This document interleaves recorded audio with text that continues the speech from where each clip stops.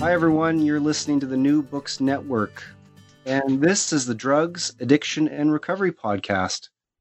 My name's Lucas Rickert, and once again, welcome.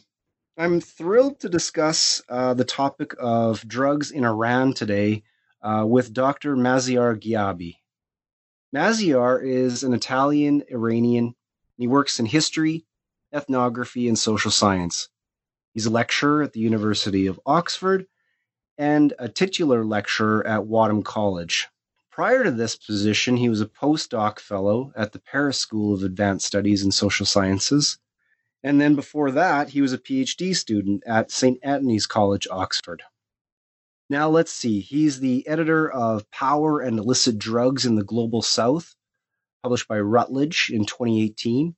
And he's an editorial board member for the Social History of Alcohol and Drugs Journal, which is with the University of Chicago Press.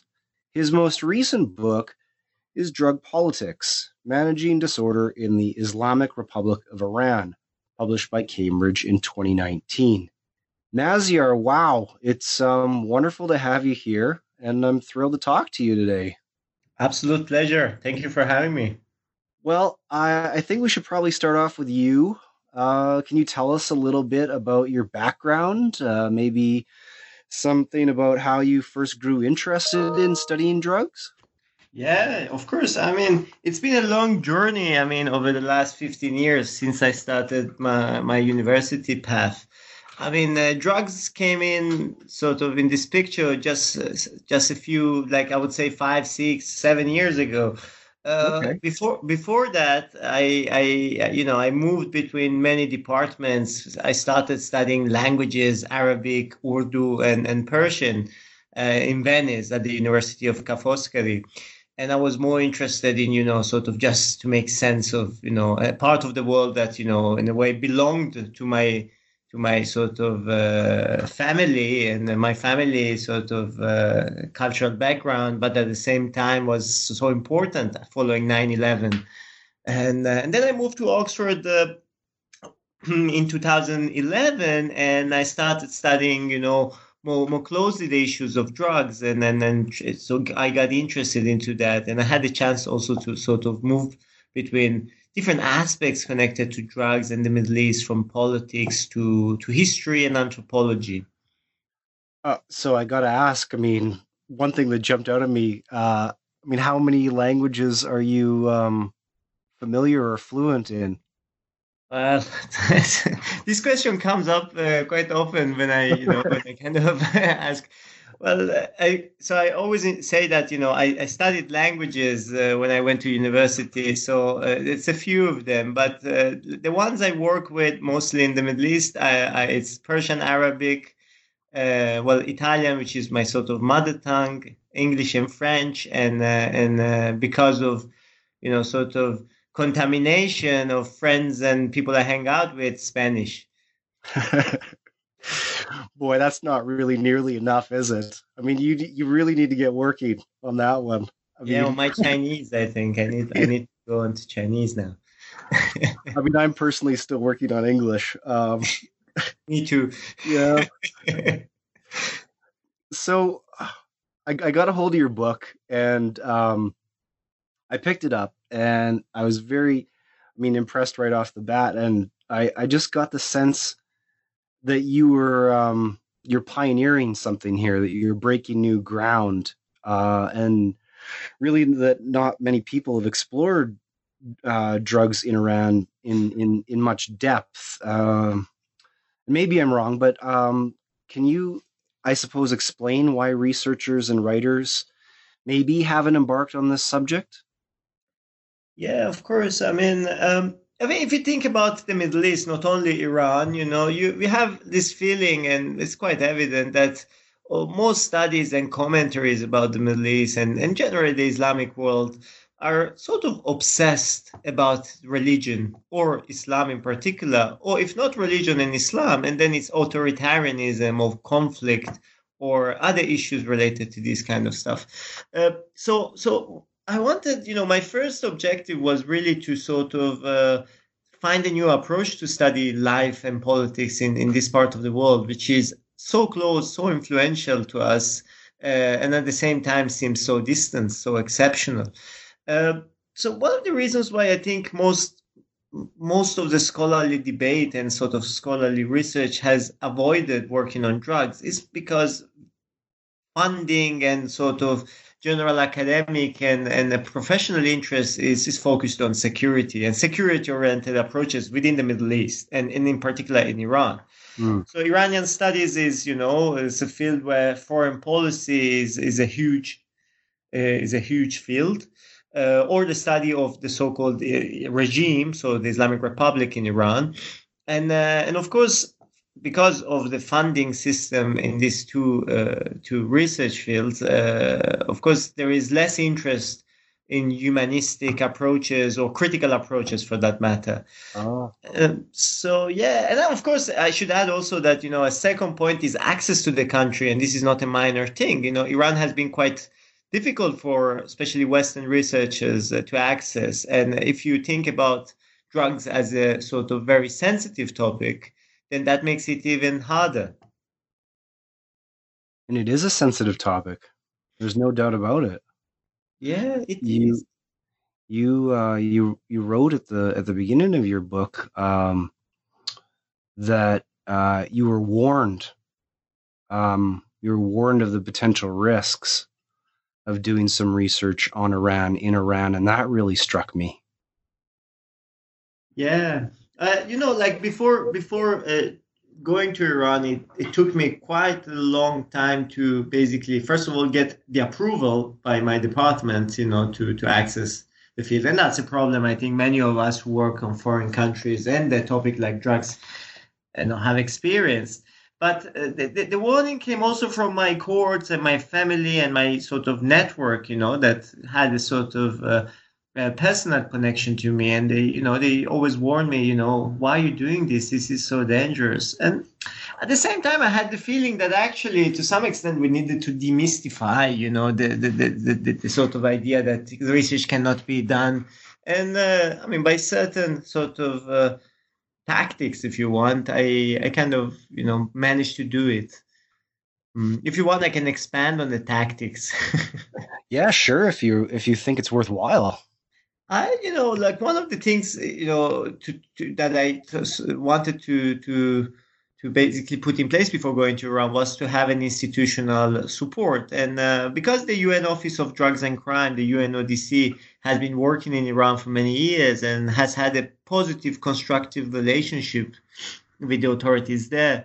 I had an internship before starting my research, and I had the chance to see how it felt to do research in Iran, and how local authorities as well as general population would react to research questions, and I saw that actually there was a lot of openness and willingness to collaborate, and that the drug issue wasn't really a taboo. Mm, mm. Uh, for listeners, we're discussing drug politics, managing disorder in the Islamic Republic of Iran. And maybe for some Americans or Europeans, they might think, well, why does this matter to me? Maybe the opioid crisis in Pennsylvania matters a lot more, or maybe cannabis in California is something that they want to read about. So I guess, Maziyar, one question that occurred to me is, um, what does your book suggest about, or let me rephrase, how can you explain the importance of your book and managing drugs in Iran for people outside of the country? Yeah, I mean, to a certain thing, I can agree with the audience that asked that question, but it always depends on our readiness, to hear other stories, on how Agreed. much, we are open to welcome new approaches. I mean, new narratives. I mean, for instance, if you think about Clifford Geertz, talking about Balinese cockfight and indigenous religions, that hadn't much to do with, how we see North American or European societies. But actually, that article by Clifford Gates taught us a lot about how we should see ourselves in the world. And in a way, I mean, I'm not saying that my contribution is as great as one of the greatest sociologists, but Mm. the Western audience will find, I think, the topic interesting, at least for several reasons. I mean, the first one is that we talk a lot about Iran, and Iran is on the news all the time. It's been on the Hmm. news in North America, particularly for the last 40 years since the Islamic Revolution. It is a threat. It is a mystery. I mean, it's a country that is seen as a powerful actor in the Middle East, but also very backward. Sometimes it's defined as, governed by crazy mullahs. And yet, it has been a laboratory, a major one, for modern politics in the region and in the Islamic world more in general. It has witnessed the greatest revolution of our contemporary era of the last 50 years, and the last great revolution, if you want. So that we haven't had any other revolution after the Iranian Revolution. Uh, and it's also a major Islamic country. If we want to come to and to understand better the relationship that our societies have with Islam, for instance, and Muslim majority countries, I think Iran would be an interesting case to look at, and to look at how religion and politics come to terms, and shape the life of people, but also how what we have described as a theocracy, the Islamic Republic, has been able actually to implement some very counterintuitive, to some extent even progressive Mm. models of management of the drug issue. You mentioned the opioid epidemics, and that's something that Iran has been able to kind of control and to sort of reduce the harm of it over the last 2 decades. And I think that's something quite interesting. Me too. Can you say a bit more about how Iran has managed to control some of the opioids? Yeah, of course. I mean, Iran in '79 when there was the revolution, basically Iran started. There was a war with Iraq, and that lasted 8 years.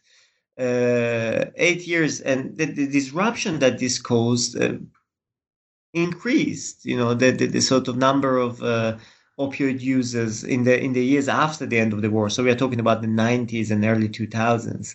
In this period, there was a massive opioid epidemic, especially in heroin epidemic in particular, but Hmm. also morphine, pharmaceutical morphine, Mm. which was, of course, sold in the illegal market.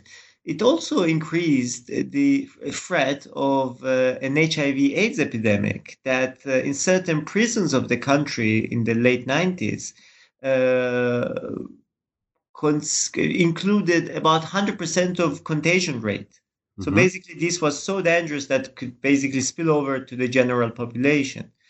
At that point, the Iranian government decided to consider something that we thought at the time to be impossible in an Islamic so-called conservative country. It introduced large-scale nationwide, harm reduction programs, including, uh, of course, methadone maintenance program, but even more controversial than that, needle distribution programs in Okay. prison and outside, as well as sort of prevention programs on sex education and so on. That's something that in certain states within North America it's still quite controversial. Uh, Absolutely. and today, after many years, we are talking about safe injection rooms in Iran. There are debates about regulation of opium and cannabis. And so, in a way, that might be a chance to learn a lesson from the enemy for the US. Absolutely. I mean, one thing that I certainly felt reading the book was, how nuanced and sometimes progressive harm reduction strategies and drug policies were in Iran. Uh, so I suppose this is a bit of a follow up. The story of drugs, I reckon, has often been told through sort of through the lens, or if you will, of the United States, and perhaps more generally, sort of Western perspectives. And I think that's slowly changing and shifting. So, can you say a bit, Maziyar, about some of the shifts that are taking place in how historians and other scholars are examining drug policy? Absolutely. I mean, and it's very much a follow up to some of the comments on Iran, but generally drug history and drug studies are coming to terms and sort of acknowledging the importance of experiences that come from other regions of the world.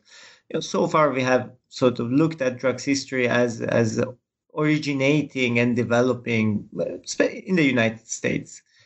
Well, drug historians over the last 10 years have reshaped that, have reformulated that, are showing that the experiences from Latin America, but also from Africa and the Mm. Far East, uh, have actually been a formative, fundamental experience in the development of the current drug regime, but also that the experiences of ordinary people across the world, and particularly in the global south, uh, it's a telling tale for understanding, how drugs have been used and have been part of people's lives, rituals, ways of self self-treating, Mm. the pursuit of pleasure, and also how countries in the global south, across the global south, really have adopted, as I just described earlier, different policy styles, in reacting to the so-called drug crisis. Um, in a way, the work of drug historians and drug scholars in general are reclaiming, drug history as a global field, not simply Mhm. as a field that concerns the Western world, and particularly North America.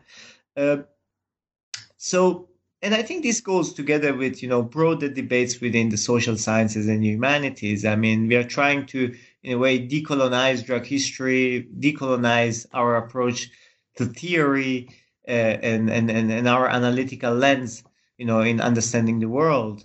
And Mm. I think it's a worthwhile endeavor. There's a lot to be learned. Mhm.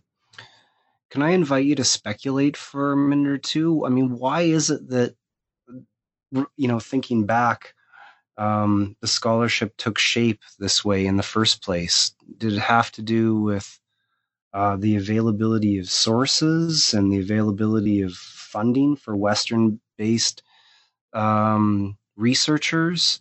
I guess I'm just trying to grapple with, how and why it's only now in, the last 10 years that we're starting to decolonize, as you say. Yeah, it's a good question. I mean, I've asked this question several times. I asked myself this question several times. I mean, uh, I think on the one hand there is the dominance of English language Mm. that has informed this. Of course, when scholarship is written in English, it concerns the English world. That actually discriminates even within the West. Scholarship in French and Italian is often left aside Mm. uh, in the major English sort of English speaking scholarship. So that's a minor, like element. But generally, of course, if you compare funding, as you said, between North American universities and the rest of the world in this field, uh, there is a discrepancy. It's a huge discrepancy, and it is also true that the blame shouldn't go only on scholars that have worked in the sort of North America and in Europe. It's also a fact that these topics, such as a sort of humanistic social science approaches to drugs, have been neglected, in the rest of the world, because scholarly pursuits have been more interested in big topics such as the big political history of events, of wars, the same considerations that we made for Iran and Middle Eastern studies. Very few scholars in the region, in the Middle East, have an interest from a social science and sort of historical perspective in the subject of drugs. And of course, that contributed to this topic to be somehow neglected up to now.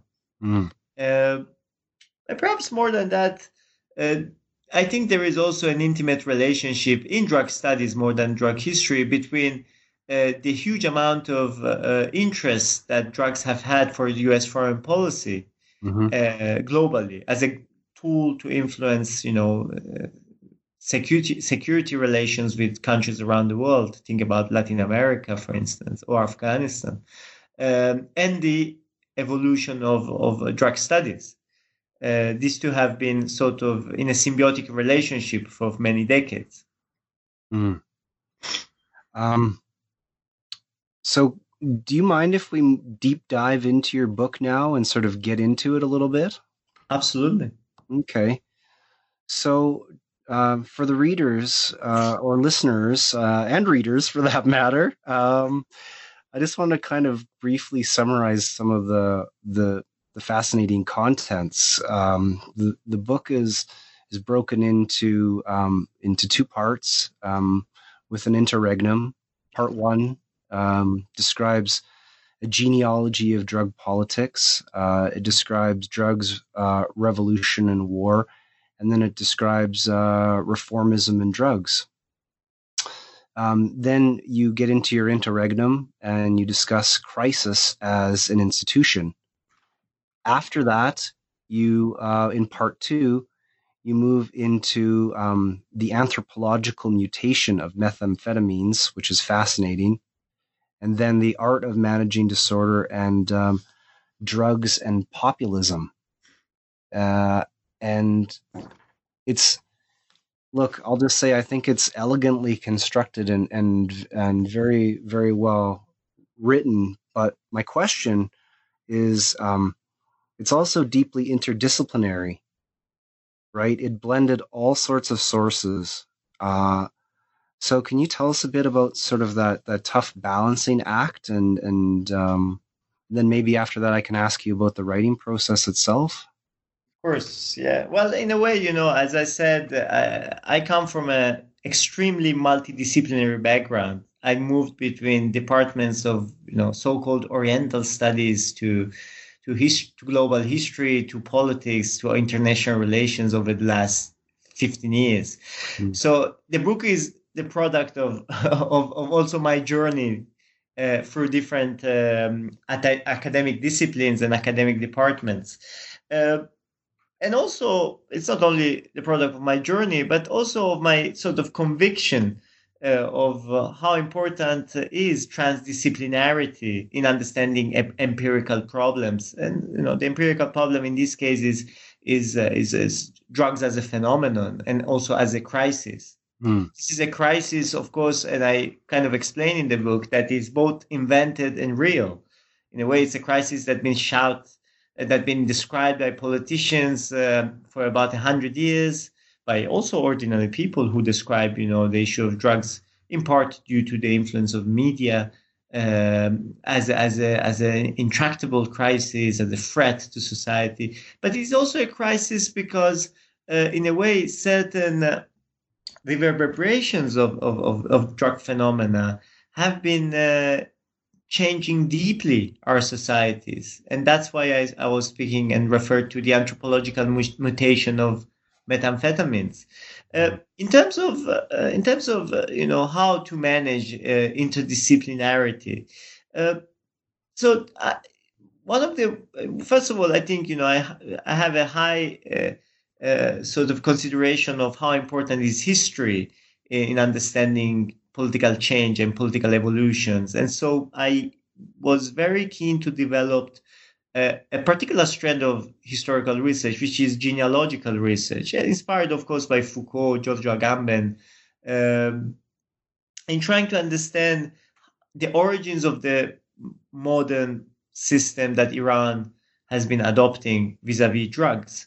So in my genealogical pursuit, I used archives from different periods which could reveal so-called moments of change or moments of truth in drug history and in drugs politics. Uh, these moments of truth were, of course, those periods where the drug phenomenon was most critical, for state formation, for the way politics interacted with it, but also in terms of people's consumption. Mm. But my main concern in the book is to deliver a political ethnography of the drug phenomenon, and I do so by engaging, in sort of long-term ethnographic immersion in the field, trying to sort of follow the phenomenon of drugs in the different political environments where it is managed and discussed. This, of course, includes, sort of state-led conferences, state-led clinics for methadone distribution, but also the sort of work of NGOs and civil societies in treating addiction and treating rehabilitation. So this ethnographic approach, in my view, was the best way, or at least the way that I conceived as most productive, to demystify the idea of Iran as a sort of inherently backward state vis-a-vis drugs, and also to demystify drugs policy in that context, and try to see how it changed and what were the determinant elements that changed it. I suppose then, how do you're working on this approach, and how do you write? I mean, how do you blend the different disciplines, and sort of what can you say what your maybe writing strategy or tactics were? You're asking the secret in the machine. The ghost in the machine. Well, I mean, I have a quite sort of systematic writing strategy. I usually, before starting any writing and even thinking about how I would like to frame a certain chapter, I read and take notes of every primary material that I have. And I try to see what is the narrative within this primary material. And in doing so, I use archival material and my ethnographic field notes, looking at them more or less as an equal source of information. I see. So basically, I call it my open air archive. It's, I look at it with the same eyes, sort of. Of course, I'm conscious that they are produced in different ways, but I try to give value to my field notes as they were archival material. It's really interesting. That they could be biased in a way as well. Of course, I know that I could be biased on many instances or be incomplete, as much as an archival material could be. Mm-hmm. And then after taking these notes, I start reflecting upon, what is, of course, what is the main narrative and the main question I want to tackle. Depending on if it's an ethnography, of course, I'll try to find the main narrative lines that I want to highlight, and of course sustaining my theory, my interpretation of certain facts and events. On the genealogical side or historical side, as you know, I'm very keen in historical anthropology. Mm-hmm. So trying to kind of give to my historical narrative some anthropological sensitivity. It's hard to define. It's easier when you read it than when you explain it, I think. Mm-hmm. Yeah. So thanks for sharing a little bit of that secret formula. That's great. Works. Did you want to share some of your favorite anecdotes from the book? Are there little bits that you little jewels or gems that you thought were worth telling us about? Well, there is one which I found funny, and actually in a way was quite revealing to myself, a good sort of litmus test for myself when I was doing fieldwork. I was in southern Tehran, which is a very is the popular area of the capital, quite working class, with a large number of migrants living in the city. and I was going to a rehab addiction recovery center managed by an NGO in this part of the city. And when I arrived, I just knocked at the door, and sort of a social worker let me in, and I said, "Look, I would like to speak to the psychologist, that manages this place." And I had an appointment. I told her, and she Hmm. said, "Okay, yes, just wait in the waiting room in the lounge, and she'll call you." And so when she called me, I went in, and she was quite, stern and quite unsympathetic initially, and so quite tough on me. And I said, okay, well, I mean, she asked me, so how long have you been an addict? And I said, well, doctor, no, I start, I don't use, substances, especially when I'm in Iran. I told her, and I said, oh, sorry, who are you? And I gave her my business card, Hmm. uh, and I said, look, we had an appointment. I want to interview you. And she just went. So she was so embarrassed. But in a way, actually, I spent about 15 minutes talking to her. She didn't realize. And I said, okay, well, my ethnographic immersion is actually working quite well. So, they're taking me, for being, sort of, let's say, working class drug users, which is quite an achievement, I would say. I don't know if it's a good anecdote, but it was. It leads me into I mean, I think it's a good anecdote, but it leads me into another, I think, question about um, uh, who.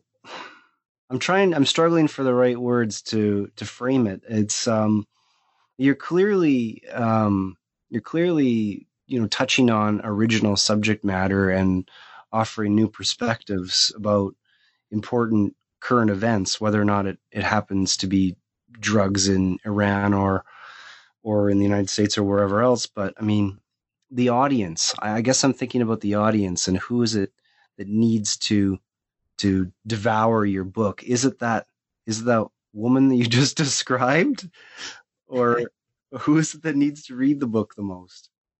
Well, a good question. I hope every single person would read the book, since the book is actually open access, so everyone can access it. Yeah.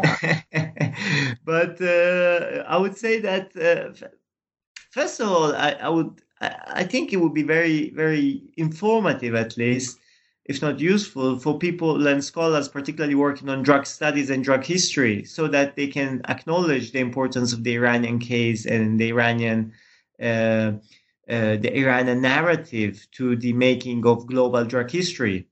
If you really aim at globalizing drug history, I think the Iranian case must be taken into account. It's a very important country in the modern history of drugs, because it was a major opium producer, and it also experimented with all sorts of policies with regards to drug use and also on addiction policies and treatment. So I think that would be. I think I can confidently say it. At least it could be informative, you Mm-hmm. know, Mm-hmm. to this readership. And secondly, I think for all those who have an interest in understanding the Middle East and North Africa or the Islamic world, I think the book can help us relocate the analytical approaches that we have adopted towards this part of the world, or this uh, this civilization, if you want to use the unfortunate words by Huntington.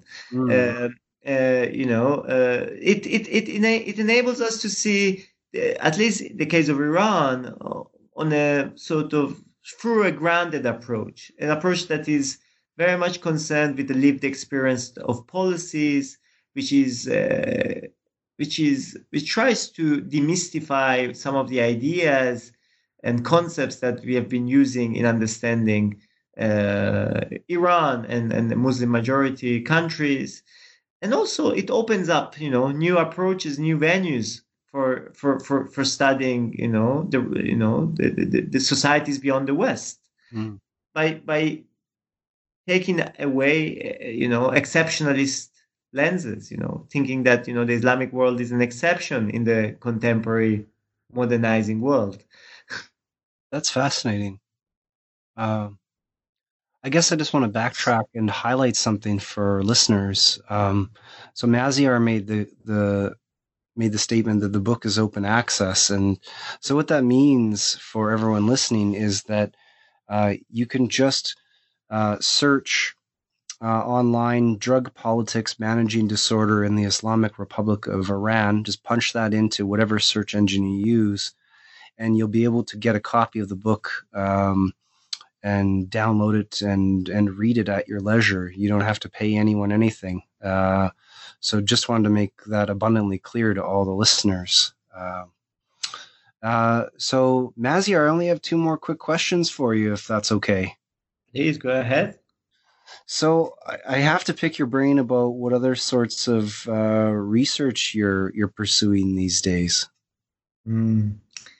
Thanks. Well, quite a lot actually, because after you work on a book for so many years, and I'm sure you know that, the one thing you want to do is to do something else. Mm-hmm. But but it's not always possible. One of the things that I've been working on a lot is trying to sort of first of all find sources on the very early days of modern prohibition in Iran. So the period concerning the late 19th century to the 1920s, overlapping with the Shanghai and the Hague opium conferences. Okay. Uh, Interestingly, Iran was also one of the first signatories of these treaties and the first country to adopt, the first opium producing country to adopt restriction on consumption. And Huh. so, yeah.